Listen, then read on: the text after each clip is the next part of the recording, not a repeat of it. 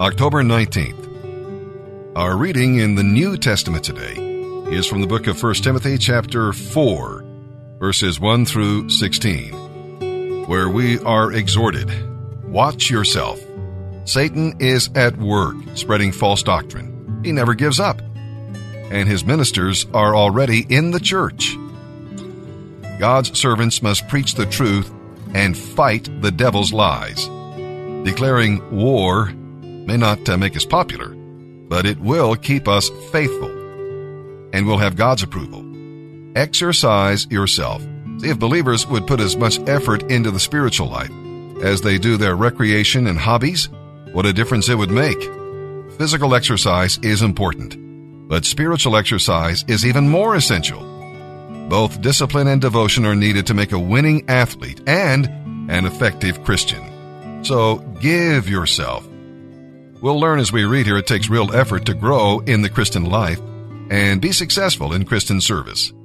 God asks for our wholehearted surrender, no matter what the cost. Well, ponder these admonitions that Paul wrote to Timothy. See how they apply in your life. And with that, let's begin our reading today in the New Testament.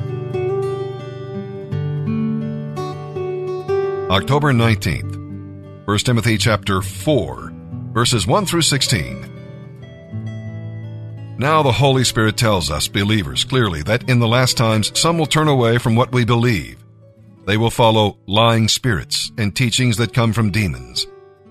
These teachers are hypocrites and liars. They pretend to be religious, but their consciences are dead. They will say it is wrong to be married and wrong to eat certain foods.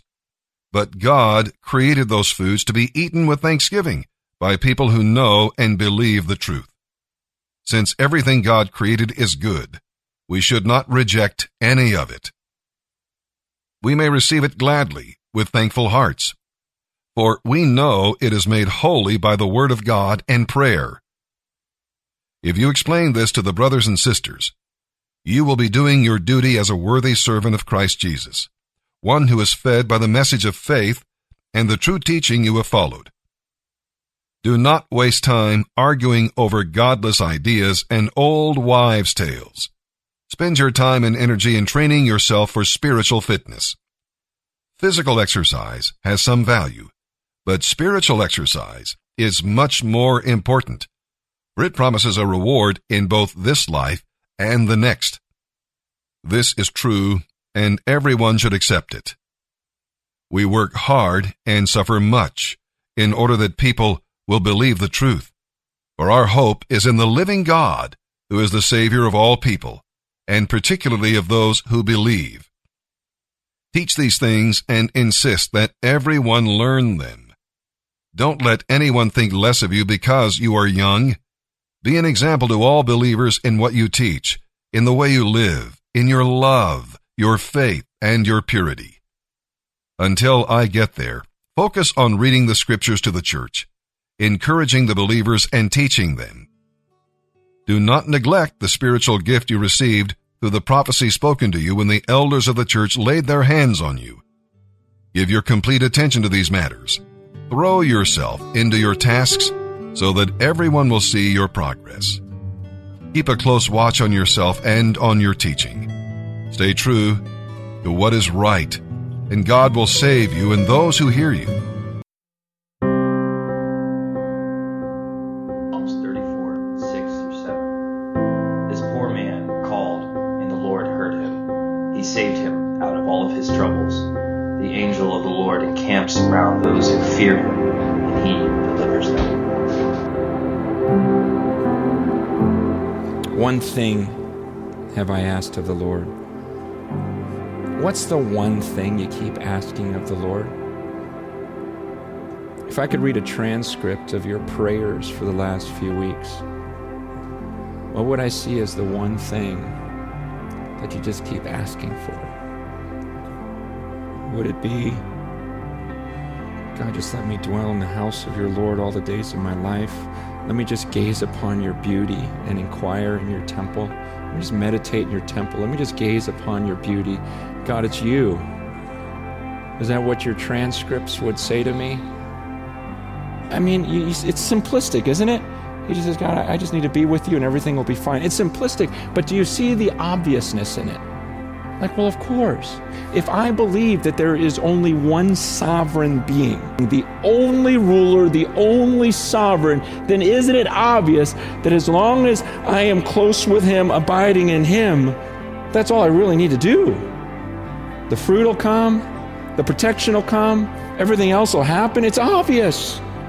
I want to just gaze upon you and just go, I'm in love with Jesus Christ. And then Jesus Christ is in love with me right now.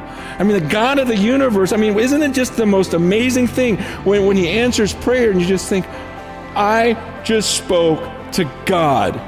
God just listened to me and he answered me. Is there anything better than that on this earth?